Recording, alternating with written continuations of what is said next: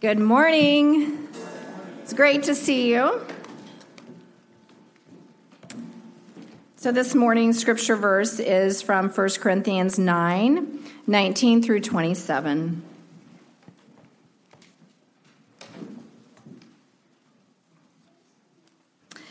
Though I am free and belong to no man, I make myself a slave to everyone to win as many as possible. To the Jews, I became like a Jew to win the Jews. To those under the law, I became like one under the law, though I myself am not under the law, so as to win those under the law. To those not having the law, I became like one not having the law, though I am not free from God's law, but am under Christ's law, so as to win those not having the law. To the weak, I became weak to win the weak. I have become all things to all men, so that by all possible means I might save some. I do all this for the sake of the gospel, that I may share its blessings. Do you not know that in a race all the runners run, but only one gets the prize? Run in such a way as to get the prize. Everyone who competes in the games goes into strict training. They do it to get a crown that will not last, but we do it to get a crown that will last forever. Therefore, I do not run like a man running aimlessly. I do not fight like a man beating the air. No, I beat my body and make it my slave, so that after I have preached to others, I myself will not be disqualified from the prize.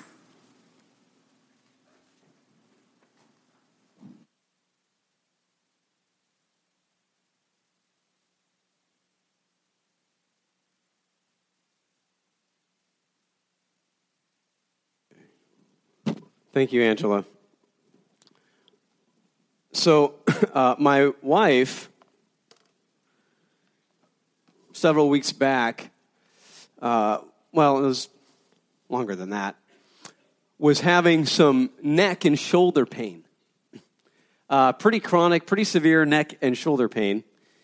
And Leonie recommended to her this little contraption, this little tool that has these little prongs on it, these little I don't even know, little claws, you might say, on them, and you use it to rub the shoulders and the neck and everything, and it's called the Fascia Blaster.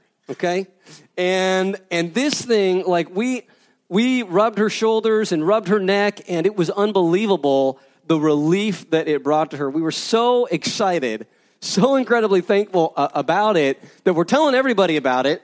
In fact, we even made a video. We were so excited.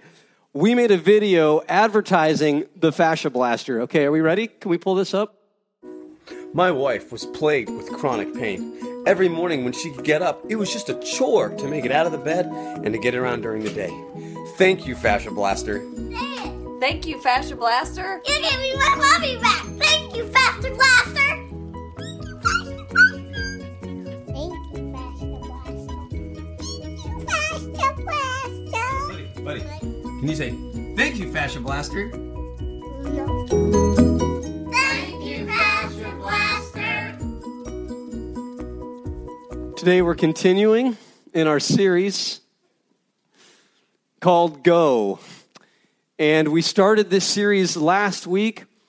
Last week marked the 7 weeks after Easter, and 7 weeks after the first Easter, 7 weeks after when Jesus died and rose from the grave, 7 weeks after that Easter, the Spirit of God came upon the early Christians. It was the day of Pentecost, and the Spirit came upon them, and Jesus had told them that when the Spirit came upon them, that it would come upon them in order to send them out.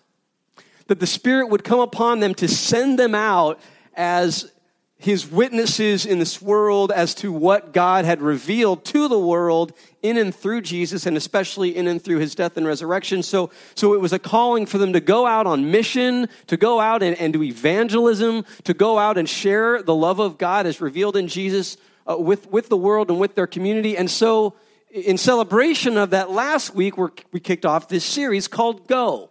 And it's a calling for us. It's a reminder of that calling that we are all called to be missionaries. We are all called to go out on mission. We are all called to go out into our communities and to seek to lead people into the presence of God, to tell them about Jesus, to show them the love of Jesus, to be on mission, to do evangelism, all of this sort of thing. And so that's what these 3 weeks we're going to be looking at, is this calling to go out and go. And one of the things that emerges actually in this passage, really right at the end, is that our passion for evangelism, or our passion to go on mission to people, confirms the genuineness of our faith. It's one of the things that confirms the genuineness of our faith. That, in other words, if we don't really have this even desire to share the love of God with others who don't know Him, it becomes a question of, okay, is our faith really genuine in the first place? And I think this emerges in the last part of this section that was read today. Essentially, Paul goes on talking about how he's been called out as a missionary. He's a missionary to the Jews, to the Gentiles. He's going out, doing evangelism, doing all of this. And then he uses this metaphor, this illustration to describe this. And he uses this illustration of a runner running a race. And trying to win the prize, right? Trying to win the prize. And he talks about how he wants to run the prize and not be disqualified from the prize. And again, the whole context here is him talking about going out on mission, doing evangelism, and he's comparing it to this idea of running a race. Now, I think we need to be careful. We can't press this analogy too far. We got to be careful when Paul uses an analogy like this, not to press it too far. Paul is actually, the reason he's using this analogy of a runner running a race is because in Corinth and in the Roman Empire at that time, these kinds of games were incredibly popular, right? So he's just picking this illustration because they were familiar with these kinds of games. It would be similar to me using a football illustration, right? Because that's a very popular sport in our day and age. And when I use a football illustration, I hope you don't press it too far. I hope you don't think that for example, I don't really think that Tom Brady is like Jesus. Even if an illustration might come here or that way. If you press it too far, you might come to some kind of bizarre and strange conclusions. And I would say the same thing is true here. You see, if you just read this analogy by itself, you might come to the conclusion that Paul is saying you've got to earn God's favor. You've got to earn it, right? I've got to run, I've got to win the prize. And I don't think, if this is all we had from Paul, we might come to that conclusion. But the reality is everything else in his ministry is really counteracting that mentality. That we're trying to win God's favor. We're trying to earn God's salvation, trying to earn God's blessing or something like that. So I don't think that's what he's saying, but what he is, I think, kind of getting at is this idea that, look, if you don't long for people to come to know the love of Christ, it questions the genuineness of your faith in the first place. Do you really even know, are you really even that into God? If you don't have this longing, I'll give you an illustration. I dated a girl in college, and after a while, she broke up with me. Okay? So I was running the race, and I was disqualified from the race. And so she broke up with me, and she said to me, the reason why she broke up with me, she goes, "Kevin, I don't think you're really that into me." And here's the reality. She was right. I wasn't. I just wasn't. And so she broke up with me, but really the issue was I wasn't that into her. And I think that, in a sense, is what Paul's getting at here. Like, if we're just not really, if we don't have this passion for other people to come to know God and come to know Jesus, you kind of wonder how genuine is our faith in the first place. In other words, the more that we really come to know the love of God, the more that we come to know Jesus, we should at least have as much passion about telling people about Jesus as my family was about telling people about Fascia Blaster. We should at least be as excited about telling people, wanting or desiring to tell people about Jesus. Now, as we're going to see, it's a whole lot more complicated than just telling them about Fascia Blaster. But we're talking about the desire here. We should at least have as much desire as we had to tell people about Fascia Blaster. So that's what we're looking at here. We're looking at these 3 weeks of this idea of going out on mission, going out, doing evangelism, sharing with people. And we're doing it by looking at it in three different ways, or three different areas, you might say. And last week, we looked at going on mission in the workplace. What does it look like to go on mission in the workplace? And basically what we discovered, the passage that we looked at, is that really the very heart of evangelism in the workplace is that we just need to be dream workers. We need to be the dream workers. We need to be the boss everybody dreams about having, the employee that every boss dreams of having, the coworker that everybody dreams of having, that we need to be people who we work hard, we're respectful. We talked about this, respectful of our boss, even if our boss is a jerk. I mean, we're respectful, we're good, we're the dream worker. Now, what we saw, however, is that, of course, that in and of itself won't necessarily set us apart, because there are plenty of people, we all know there are plenty of people in our world who don't profess to have faith in Christ, who are great workers, dream workers, respectful of their boss, team players, all of this. And so just being a dream worker itself isn't necessarily going to set us apart. But what we saw is that I believe what really can set us apart is that most people in our world, and the truth is this is probably true of most of us too, as well, to a certain degree. Most people in this world, when they are dream workers, they're motivated by fear and pride.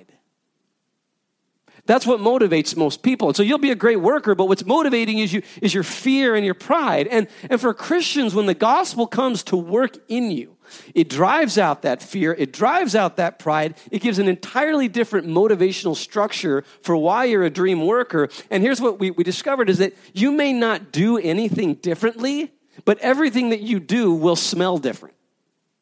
Everything that you can smell it. You can smell pride. Am I right about this? I mean, even when people don't say arrogant things, you can still kind of smell it. You can smell fear. You can tell when people they're working hard because they just don't want to lose their house. And they're afraid of it. I mean, you can just smell it. But when somebody is motivated by the joy and thanksgiving of the gospel, you can smell it. So anyway, we looked at that. That was last week. I gave you the whole sermon in a nutshell just now. That was last week in the workplace. Today, we're going to look at, okay, how do we do evangelism mission in our neighborhood? And when I say neighborhood, that includes your workplace.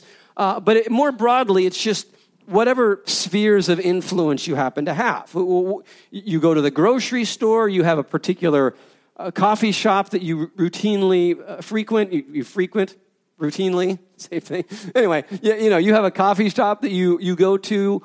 Your actual neighbors, the people in your community. And that's what we're going to look at is how do we go about reaching out to these people and sharing the love of God with them.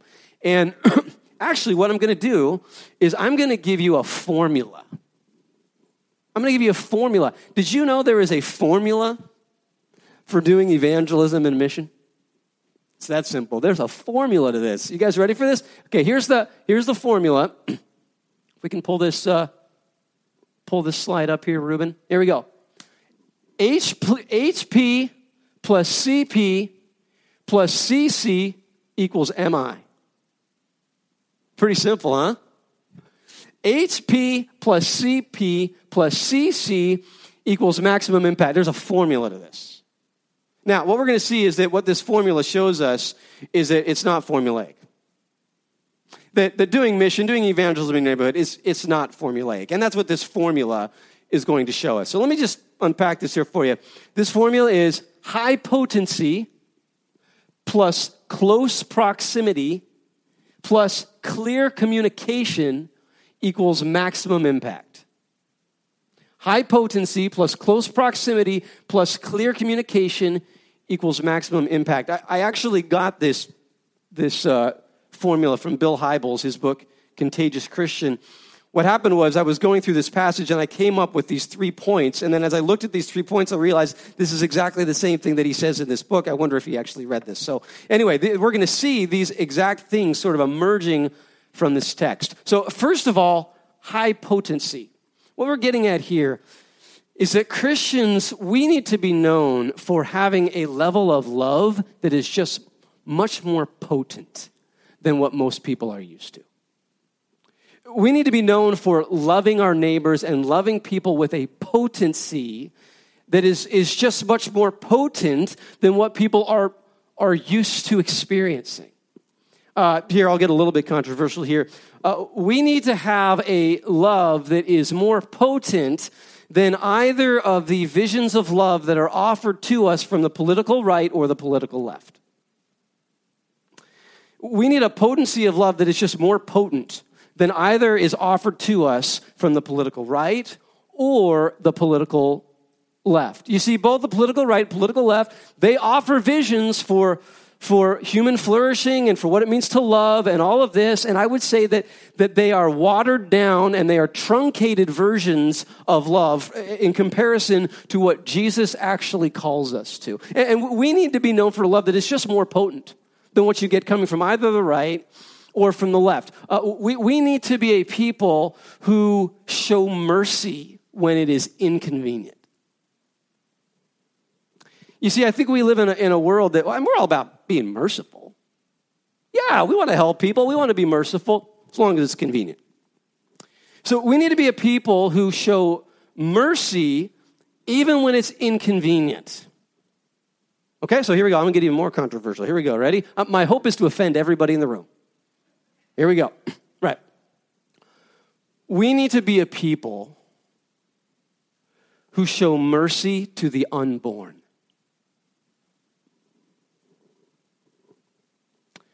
We need to be a people who show mercy to the unborn. And we need to be a people who show mercy to immigrants and refugees and racial minorities. We need to be a people who show mercy whether it's convenient or not. We need to show mercy even if there's danger involved.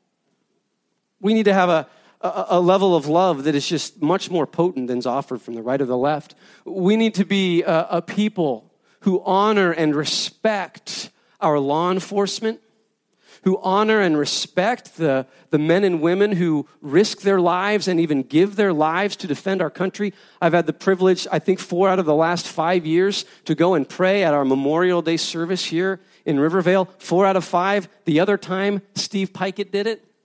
So the last 5 years, our church has been invited to do the prayer for the Memorial Day service. We need to show honor and respect and stand in solidarity with those who risk their lives and give their lives for our country. We need to love them.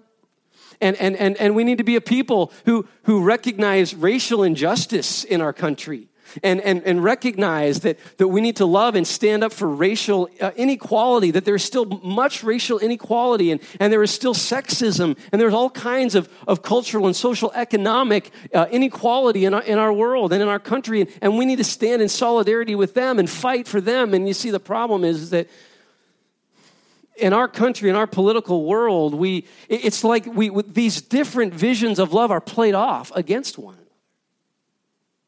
It's like we have to somehow choose one or the other, and the gospel is just so much more potent than either of these visions. Friends, we need to remove our political spectacles, and we need to put on the spectacles of the gospel. You see, I think that most Americans, even Christians, we have on a set of glasses. They're either shaded blue or they're shaded red. And we've been wearing them for so long, we don't even realize we're wearing them. And so we don't realize if you're wearing one shade of glasses, you don't realize the injustice that is being screened out through your lens. And if you're wearing the other colored glasses, you don't see the injustice that is being screened out through your colored lens. And so, friends, I think Christians, we got to pull off our political lenses, and we need to rethink and put the lens of the gospel back on, because it's just much more potent. And here, I'm going to give a plug, and this is a little bit dangerous because it's not perfect. This is not perfect. But the Gospel Coalition is an organization that I've come to respect. Well, they don't get everything right. Not everything's perfect, believe me. But you go to their website, and what they do is the people who contribute, I really believe, are people that in general are really trying to think this through the lens of the gospel. They're not just trying to see this through whatever their preconceived political lenses are. And they will address a wide range of issues. And honestly, if you read through random articles there, sometimes you're like, well, everybody's always trying to figure out. Are you conservative? Are you liberal? And I believe that if you look at the Gospel Coalition and listen to how they approach most of these issues, they're trying to see it through the lens of the gospel. They're not perfect. It's not perfect, but I would offer that to you as something to consider. Because honestly, some of the sources that we go to, even the quote Christian sources, I'm afraid that from my perspective, a number of even Christian sources are still just simply too tainted by a particular political ideology that I think has sort of infiltrated it. So we've got to get back to the gospel. We've got to get back to this highly potent love. And you see, I think that as Christians, if we begin to really love with this level of potency, I believe that people in our society, I think they will be a little bit less antagonistic towards our evangelistic efforts. Because isn't it true? I mean, the reality is in our culture, there is a lot of antagonism towards this idea of being evangelistic. You're nervous about this. I mean, if you're here and you're visiting and you're not a Christian, you're like, oh boy, this is exactly what I don't like about Christianity. These people are always trying to evangelize. And so there's an incredible amount of antagonism towards this whole idea of evangelism. And here's the thing. I mean, because what most people believe is that they have this kind of sense that, look, it's inappropriate to try to convert somebody to your religion. Yeah, that's inappropriate, right? We should just, show respect and tolerance for what everybody believes. Just let everybody believe what they want to believe. It's not appropriate to try to convert people. Okay, now, look, I could go this route, and I could point out the fact that when somebody does that, they're actually just trying to convert you to their religion. So when somebody says you shouldn't try to convert somebody to your religion, what they're actually doing is trying to convert you to a religion. They're trying to convert you to a religion that says you shouldn't try to convert people to religion. I mean, that's really what's going on. They say, you shouldn't try to convert, and because what underlies that whole idea that we shouldn't try to convert people to a religion is that really what undergirds that is a religion that says, all of these different religions are basically the same. And they're all different paths that lead to God. And so, but you got to realize that is a religion. As Tim Keller puts it, inclusivism is closet exclusivism. Inclusivism is closet exclusivism. That inclusivism masquerades as this thing that's really inclusive, but it's actually just as exclusive as the exclusive religions it's claiming to say, are bad. So anyway, we could go that route, and we could talk about how that it's being just, so, in other words, if I'm talking with somebody in the barbershop, I'm trying to tell him about Jesus, and he's like, no, you shouldn't try to convert me. You should try to convert me to your religion. And I go, oh, you're right. I shouldn't do that. Guess what happened? I just got converted. So we could go that route, and we could talk about that. But here's what I would honestly say. If Christians love people with the kind of potency that we see coming from Jesus, I'm not sure it would be as much of an issue anyways. I'm just not sure that you would even need to go with that line of reasoning that I just gave you. Not as often. I mean, I think people will still be antagonistic, but I think people would be more open to it if they really see this highly potent love that we find in the Gospels that transcends the watered down versions of love that we get coming from the political left and the political right. If they saw a love that was not just convenient, that's why high potency is the first ingredient. What's a way of talking about, just summing up what this kind of love looks like? It's the kind of love that comes from a volunteer slave. A volunteer slave. Because you see, that's what Paul compares himself to. He says, though I am free and belong to no man, I make myself a slave to everyone. Roman Empire, 1/4 of the population the Roman Empire at this time were slaves. Culture very accustomed to slavery. Paul was not a slave. He was a Roman citizen. So he's saying, I'm not a slave, but I make myself a slave.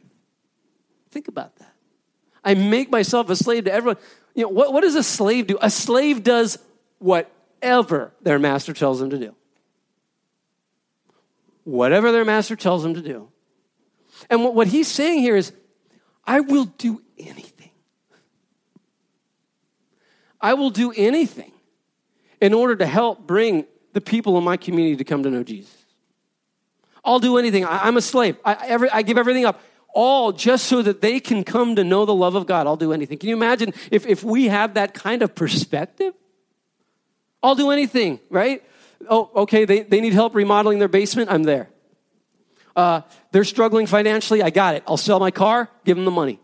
Hey, I'm a slave. I'm a slave. What am I going to do? I'm a slave. I'm a volunteer slave. Can you imagine if we had that kind of love for our neighbors, this highly potent love? I don't think they're going to be as concerned about evangelism. It's kind of highly potent love that is willing to love those towards whom we don't normally gravitate. Right? I mean, a slave, you think about it, a slave doesn't get to choose their master. A slave just, you got bought by that guy, that's who you're going to serve. Slave doesn't get to choose their master. But you see, we have a tendency to, we love to love people that we gravitate towards, that we like being around. What if our love for people wasn't based on whether or not we gravitated towards them or not? This highly potent love of a slave. It's the first ingredient. And this actually leads to the second point. Close proximity. What if, rather than simply loving the people that we gravitate towards, what if we simply loved the people that were around us? What if we simply sought to love the people with whom we were in close proximity to? What if we were intentional about being in close proximity to people? This is one that we just got to start there. In our culture, we live in a world where we live in a very isolated world, and we've talked about this before, right? You get up in the morning, you get in your car that's parked in your garage, and you go down the highway, you go park in a parking garage, you go to your office. You know, you never, we live in a world where we have fenced-in backyards. Nobody sits on the front porch anymore. You know, actually, I'll be honest with you, earlier on since we've been here, there have been those times when I'm like, it'd be nice if we had a fenced-in backyard. But I've come to realize, you know what, this is actually really good. Laura and I, most of the time we go out on the front lawn. Nobody does this. Nobody's on the front lawn. It's kind of, and people, you can tell, they're walking by like, this is weird. What are they doing in the front? Shouldn't they be in the back where most people are? But it's sort of refreshing. I can tell people are refreshed by this. Somebody walks by, walking their dog, a neighbor comes by. I mean, honestly, to try this. Try just going on your front lawn for once. Close proximity. It's all about, we've got to be intentional about trying to find ways to actually be in people, in people's presence. So, high potency, close proximity, and then finally, clear communication. Clear communication. Now, what's interesting about this passage is it really, you're like, where do you get clear communication out of this, Kevin? It really doesn't hardly say anything about him saying anything, proclaiming the gospel or anything like that. Well, here's why clear communication emerges from this, and here's why. Because the number one thing we need to be able to do, before we can communicate clearly, is understand where people are coming from. We have to we think clear communication means, okay, I've got to get it, I've got to, get down my spiel. Get down my shtick. This is the gospel. Now I can go knock on their door, open the door, and then read it to them, right? I mean, clear communication. No. Clear communication begins with simply understanding the people that we're interacting with, that we're talking with. It's this, and this is what Paul's talking about. He's talking about, to the Jews, I became a Jew. What he's saying is, I sought to, well, he was Jewish, right? But he embodied, he's saying, I wanted to embody their cultural traditions. I wanted to become a part of it. I wanted to understand it. To the Gentiles, I became like a Gentile. I want to be a part of their community and their culture and understand the way they do life and the way that they think. Just so that I can, just to understand them. Did you know, honestly, I would say that you don't even know the power, the evangelistic power of empathy. The evangelistic power of empathy. In fact, what it means to become all things to all people, as he talks, becoming all things to all people, is we need to be people who we understand why people don't believe in Jesus. Like, it makes sense to us. Like, we get it. In other words, we study culture not to criticize it, but to understand it better. And I think most Christians, when we study culture, we just immediately get critical. Just criticize. But what if we studied culture, studied the way people live and what they do and what they think to understand? And I'll tell you, I've had moments when I've interacted with unbelievers where I think I've actually been able to explain to them how they're thinking better than they did. And they look at me like, and you can tell there's like this sense of, you get me. And even that, I can tell they're closer to potentially coming to want to embrace Jesus just by the sense that you care enough to understand where I'm coming from. You understand what I'm saying here. We talk about in polite culture, you don't talk about religion and politics, right? Don't bring up religion or politics around the dinner table. And what's the reason for that? Because normally you bring up religion and it just gets really contentious. Because you just start arguing, and we start defending our faith. And what if we got into conversations with them about religion, and we're like, oh, yeah, I understand. I can see why you see it that way. So you're saying, yeah, I see what you're saying. I got a different perspective on that, but I understand where you're coming from. Right? What if you get into a conversation about what the Bible teaches about sex and sexuality? And there's a tendency now to just kind of, this is what the Bible says, right? What if we're like, no, I see why you would have a different view on that. I understand that. Just the power of saying, I understand where you're coming from. To the Jews, I became a Jew. To the Gentiles, I became a Gentile. I'm just seeking to understand where you're coming from. And then the better I understand you see, the better I can begin to communicate it in language. I can speak your language. I can apply it in a way that really meets where you are. Of course, that's what's, it's ironic, isn't it? Because we actually see him doing this here. I just said he used the illustration of running a race. Well, why did he use that? Because he knew that's what they were thinking about. He understood them. He understood their culture. And so this is why you find the gospel in the Bible is communicated a bunch of different ways. And I think a lot of us, we get confused by it. We think that's kind of frustrating. Why? It's a little bit different here and a little bit different there. Why is it being communicated differently in different parts of the Bible? Because they're contextualizing it to different situations, people who think differently and have different perspective, seeking to understand where they're coming from. That's the first part of clear communication. So, high potency, close proximity, and clear communication equals maximum impact.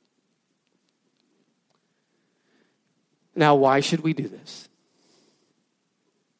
Why should we do this? What should motivate us to do this? Because this is exactly what Jesus has done for us. You see, throughout this passage, what Paul is doing here, he's simply doing what Jesus did for him. He's becoming all things to all people. He's incarnating himself within their culture. To the Jews, I became a Jew. You see, that's what God did in the person of Jesus Christ. He became a human being. He became one of us. He entered into our suffering so that he could understand our suffering, that we come to a God who understands because he's been in it with us. To the sufferer, I became a sufferer. To the betrayed, I became betrayed. To the afflicted, I became afflicted. I mean, he came in to understand us. And Paul said, I'm just doing what Jesus did for me. He's saying, I become a slave. Jesus became a slave. Jesus said, I did not come to be served, but to serve and to give my life as a ransom for many. Friends, the heart of the gospel is this is exactly what Jesus did for us. That's why we do it for others. Or to put it differently,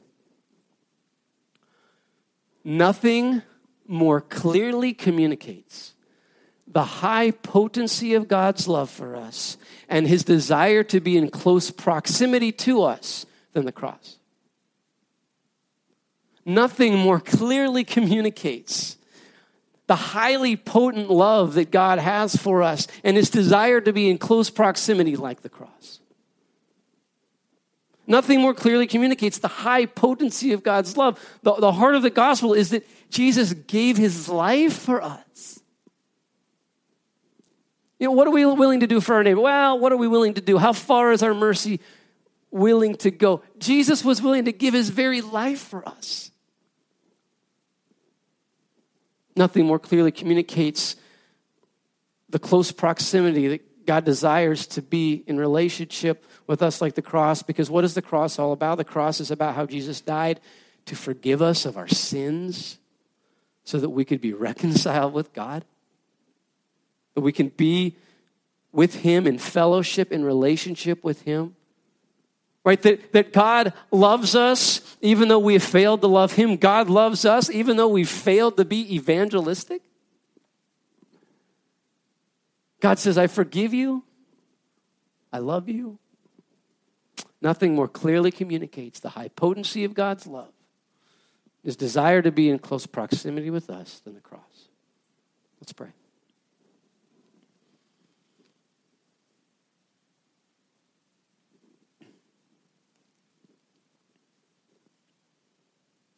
Dear God, we praise you for your abundant grace in our lives. God, you have given us so much. God, may we be drawn back to that. God, this morning, I don't know where each person is. Maybe there are those here who are filled with worry and anxiety this morning. And they have challenges in life, problems at work, problems at home, and they're afraid. God, I pray that this morning they would come to see the power of your love, the depths of your love, that you have come for them, that you conquered death, and that there is no challenge, no problem that they're facing that you cannot see them through. God, I pray that they might come to you and see that you're just waiting for them, longing for them to turn to you in trust. God, maybe there are those here today who feel distant from you because they see that their life is off course. They see that they have not loved their neighbor the way you have called them to. God, I pray that they would see your grace. You died to forgive them of that. They can have a new start today. They can have a new start being welcomed into your presence. God, I pray that the truth of the gospel would just ignite our hearts and would just drive us out on mission to share with people what God has done for us and desires to do for them. I pray this in Jesus' name. Amen. We now come to our time of response.